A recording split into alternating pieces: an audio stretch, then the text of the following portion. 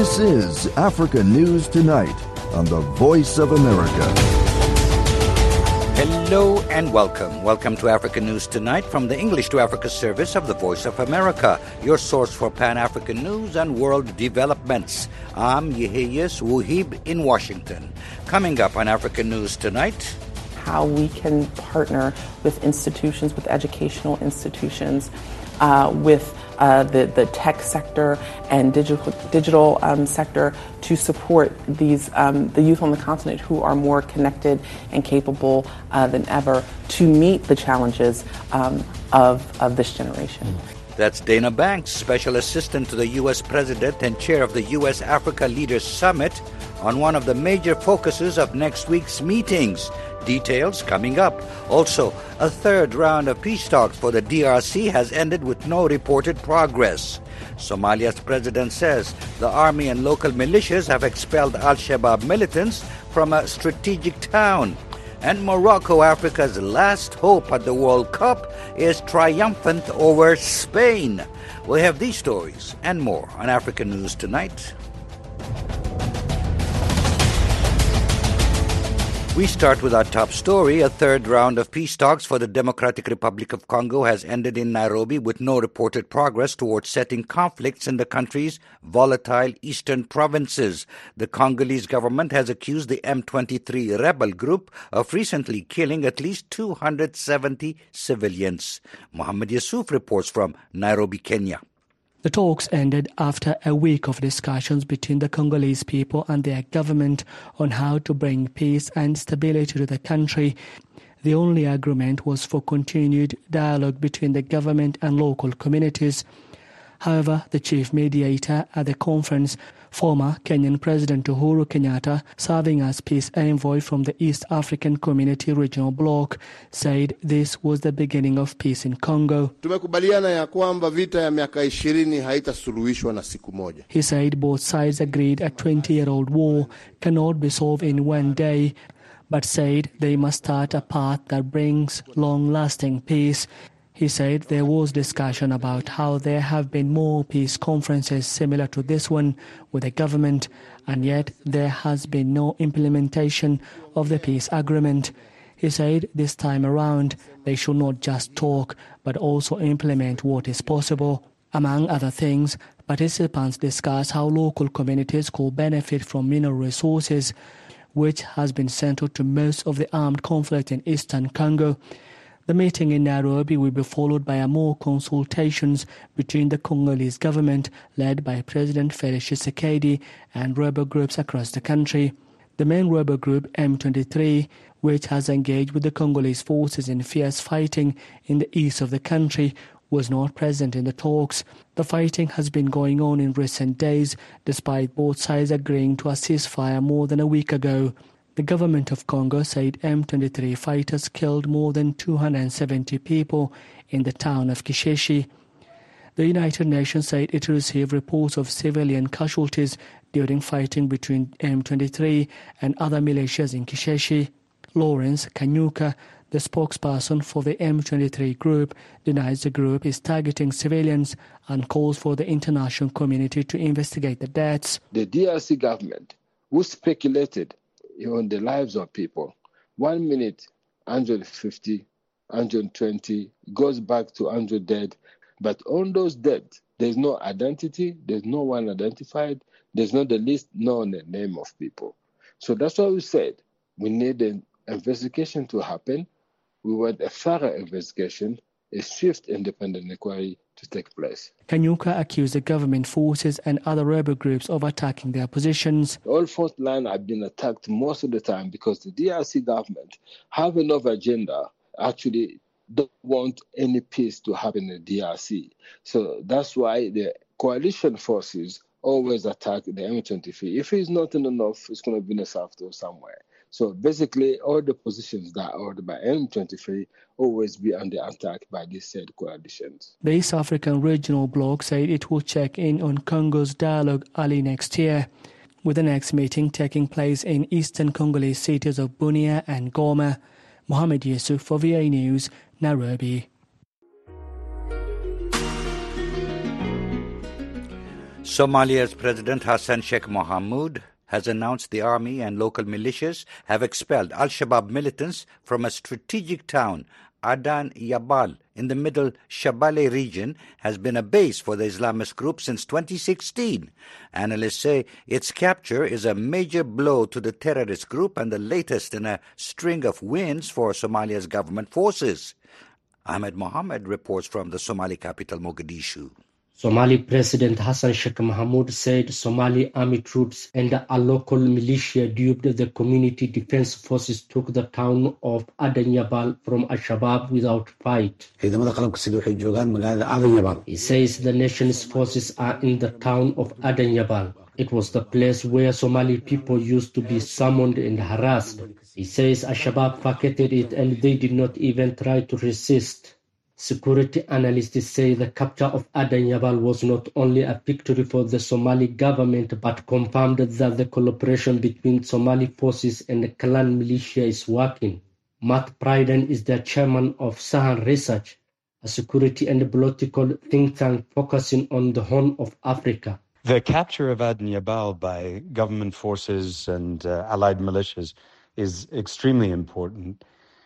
In part because it's such a strategic location and has been an important Al-Shabaab stronghold for over 5 years, but also because it demonstrates that the combination of government forces, their special forces, the SNA, and Ma'awisle or community defense forces is working, not just in Hiran region. It's working in Middle Shabelle. Somali government alongside self-styled Ma'awisle militia launched the military campaign against Al-Shabaab in July in Galgaduud region before opening another front in the Middle Shabelle region about a month later. Pryden says the capture of territories from Al-Shabaab has emboldened Somalis and the international community that the Al-Qaeda-linked militant group can be indeed defeated. However, he warns the ultimate victory against the group is the ability to sustainably hold recovered territories and establish local administrations. There are very legitimate concerns about the government's ability to hold on to the territory that it is recovering from Al-Shabaab for a number of reasons that require a collective effort if they're going to be overcome. But the bigger problem is that it seems that the operational tempo militarily is getting ahead of the planning and of force generation. And that is that there are insufficient holding forces to take these territories after the clearing forces have secured them. Samira Gate, a regional security analyst, shares similar views, noting that Al-Shabaab has been able to take back recovered towns in the past. There is, of course, the fear that the government might not be able to hold it. I think this is a huge significant win if the government will manage to hold it. This is not the first time that Adan Yabal has been recovered. It was recovered in 2016 by AMISOM and SNA forces. This time it's SNA-led forces that have captured the city together with Ma'awisle forces. So we are hoping that this time it will be different. The challenge has been, though, that the government has not planned for holding forces. Al-Shabaab pulled out from Adan Yabal about 2 days before Somali forces arrived in the area. This strategy, Gaid says, could be a move by Al-Shabaab to save its resources for other battles. The strategy by Al-Shabaab to withdraw from this city is quite different from what it has done in the other towns in Hiran and in Middle Shabelle and in Galgaduud, where it has faced Ma'awisle forces. This is the first few instances that we see them withdrawing without really, facing the Somali forces. So it's interesting. It seems to me different from previous times. It is conserving its energies. Somali president said Tuesday that other regional governments such as Jubaland and the Southwest State were on course to open up other fronts against Al-Shabaab. Somali government is also targeting Al-Shabaab finances and said last month it had closed 13 bank accounts affiliated with the group. The government has also mounted ideological warfare against Al-Shabaab and has sought the support of clerics to counter extremist narratives. Ahmed Mohammed for VOA News, Mogadishu, Somalia. Next week, Dozens of leaders from African nations will be in Washington for the U.S.-Africa Leaders Summit. A few days ago, my colleague Vincent Makori sat down with Dana Banks, Special Assistant to the President and Chair of the U.S.-Africa Leaders Summit. They discussed the goals of the summit and the major issues facing the U.S. relationship with African governments. In this excerpt from their conversation, Banks starts by talking about the role of African diaspora community at the summit. Right. So the Diaspora Forum, if you're familiar with the strategy towards sub-Saharan Africa that was released earlier this year, and again, many of the elements and themes of the strategy are going to be reflected in the summit. And so one new area that we are focusing on, but a critical area, I think, not just for foreign policy, but also to acknowledge the shared cultural and historical backgrounds that we share because of our diaspora community here in the United States and the strength of that community in reinforcing the bonds between the continent and the United States. And so the summit will actually kick off with a Diaspora Young African Leaders Forum that will be held at the Smithsonian National Museum of African American History and Culture. And it really will be focusing on how we can partner, how the United States can partner to support the youth. We always talk about this large youth demographic on the continent, but how we can partner with institutions, with educational institutions, with the tech sector and digital sector to support these the youth on the continent who are more connected and capable than ever to meet the challenges of this generation. Now, I hear there's going to be a business forum. Correct. What do you expect to achieve with this, and who's going to attend? So the Business Forum is also, I think, a hot ticket. But the Business Forum is an acknowledgement, again, what you will see throughout the summit reflected are the voices of various stakeholders who we consulted in this process of putting the summit together. So whether it's the private sector or civil society or the diaspora or, of course, the African Diplomatic Corps and our African partners. But what we heard very clearly from our African partners and also from the private sector is that from the private sector, we want to invest more on the continent. And from our African partners is how do we get more investment? So the Business Forum, the entire day is dedicated to talking about some key areas, our overall trade and investment posture, but also, and how we strengthen that, but also areas in such as agribusiness, infrastructure and energy sector, as well as digital economy and how we support that, and bringing in the private sector. And then we, as the U.S. government, being the conveners, using the tools that we have to support greater investment, whether it's through financing or credit or risk guarantees. And so how we use our departments and agencies, for example, that comprise Prosper Africa. Prosper Africa has 17 U.S. government departments and agencies, from the Commerce Department, Export-Import Bank, Development Finance Corporation, Millennium Challenge Corporation, and others, U.S. Trade and Development Association, but how we bring all of these tools together from the U.S. government to support greater trade investment across the continent. And really, the really exciting thing about it is that we have extended invitations to not just American CEOs, but also African CEOs, again, to foster and create greater linkages and opportunities for investment on the continent. That was Dana Banks, the U.S. chair for the U.S.-Africa Leaders Summit. She was speaking with Africa 54 Managing Editor Vincent Makori. We'll have more of their discussion tomorrow. For more on the summit, please take a look at voaafrica.com and stay tuned to all your favorite VOA programs for coverage. You're listening to Africa News Tonight on the Voice of America. I'm Yeheyes Wuhib in Washington. The UN Refugee Agency warns humanitarian conditions are deteriorating for tens of thousands of Somalis in Kenya's Dadaab refugee camps as unrelenting drought grips the Horn of Africa and funding dries up. Lisa Schlein reports from Geneva. More than 80,000 Somalis fleeing conflict and drought have arrived in Kenya's Dadaab refugee camps over the past 2 years, more than 24,000 since September. This is exacting an enormous burden on the local communities and refugees already living in the camps, which house an estimated 230,000 refugees. The UN Refugee Agency, UNHCR, reports refugees, especially those who have arrived since the end of September, are in urgent need of assistance. It says shelter for the new arrivals is running out. This is forcing many to live in makeshift shelters with limited or no access to clean water and sanitation. To make matters worse, UNHCR spokesman Boris Cheshyakov says a cholera outbreak at the end of October has infected more than 350 people, mainly children.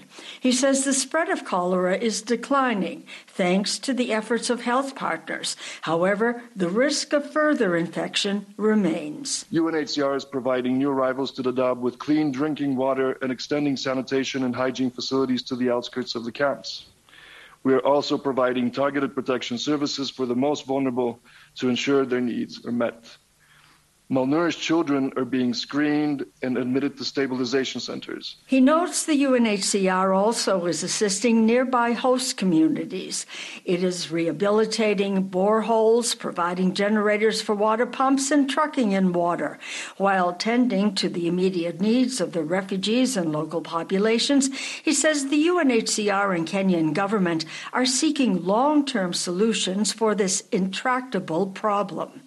Kenya has been hosting more than 500,000 refugees and asylum seekers in Dadaab and Kakuma refugee camps and urban areas for over 3 decades.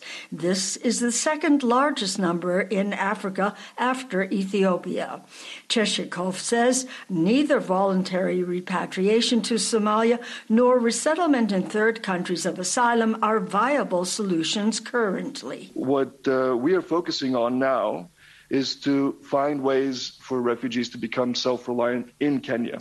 And that includes through education, through vocational training, and through access to financial services so that people can start businesses, so that they have a prospect as a longer-term solution is found to their plight. In the meantime, the UNHCR warns its life-saving operations for more than 257,000 drought-affected people in Kenya is foundering for lack of financial support. It notes only half of an appeal issued in June for $11.1 million has been met.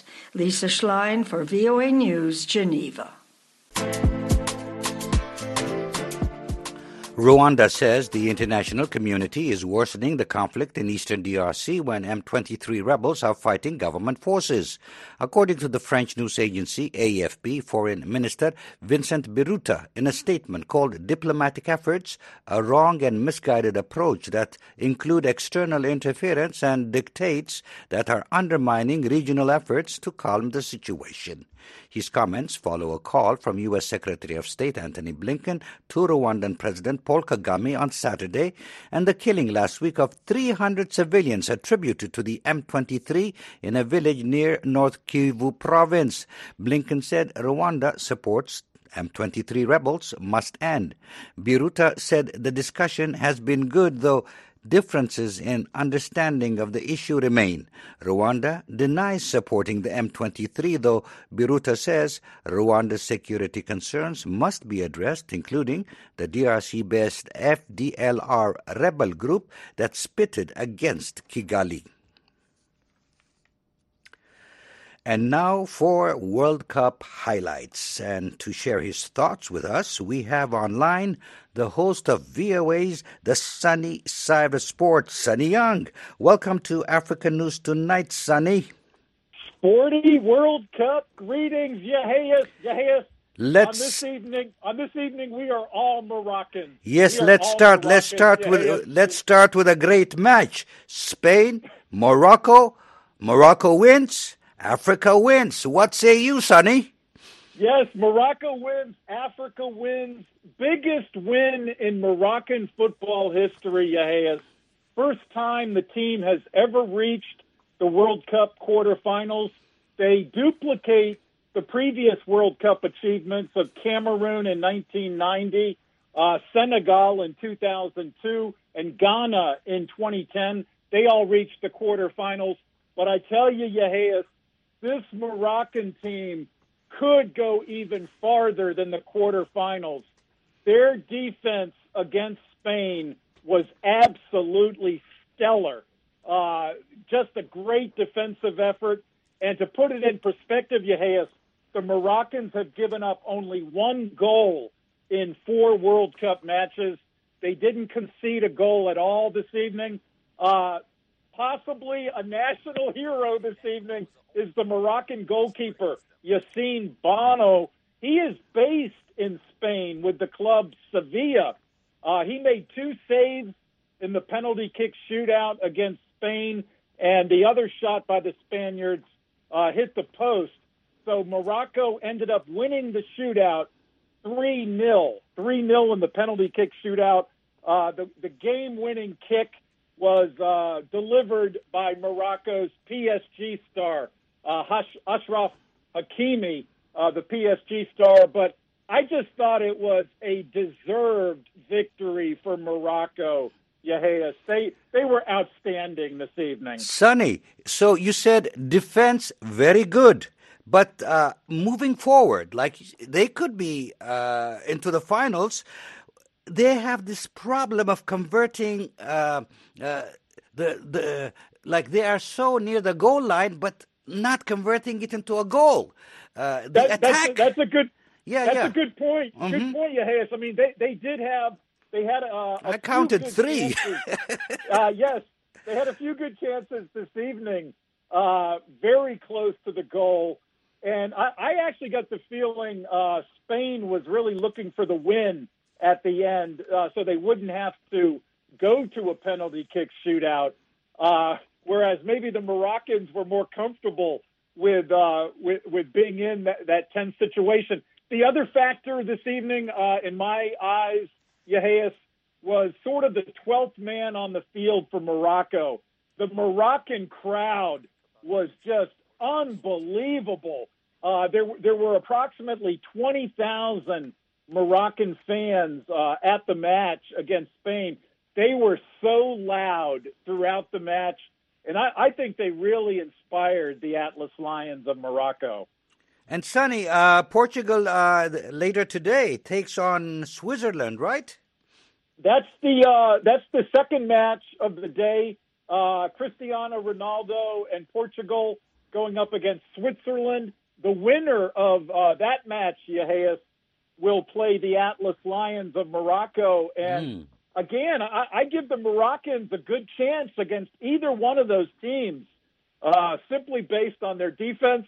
It would be nice to see maybe a goal or two in the quarterfinals, but I think so many Moroccans are just jubilant this evening, Yehias, over the performance of their national team. And looking back, Brazil defeating, South Korea and what's that? Croatia, Japan. Your thoughts on that? Yehias, the Brazilians were just outstanding on Monday. 4 first-half goals against South Korea. Honestly, based on that performance, I think they're the team to beat in the remainder of the tournament. They look superb. There were question marks about Neymar, but he looks healthy now for the Brazilians, and they're going to be a very tough team to beat as we head into the quarterfinals. But again, Morocco will be waving the African flag high in the last 8, and it's a great story for Africa, Yehias. It is. As always, Sonny, thank you for your input. Thank you, Yehias, and thank you for having me on Africa News Tonight. And that wraps up this edition of Africa News Tonight. I'm Yehias Wuhib in Washington. For all the latest developments on the continent 24/7, visit our website at voaafrica.com. On behalf of our producer, Mokbilia Baro, and our engineer, John Walker, thanks for choosing the Voice of America.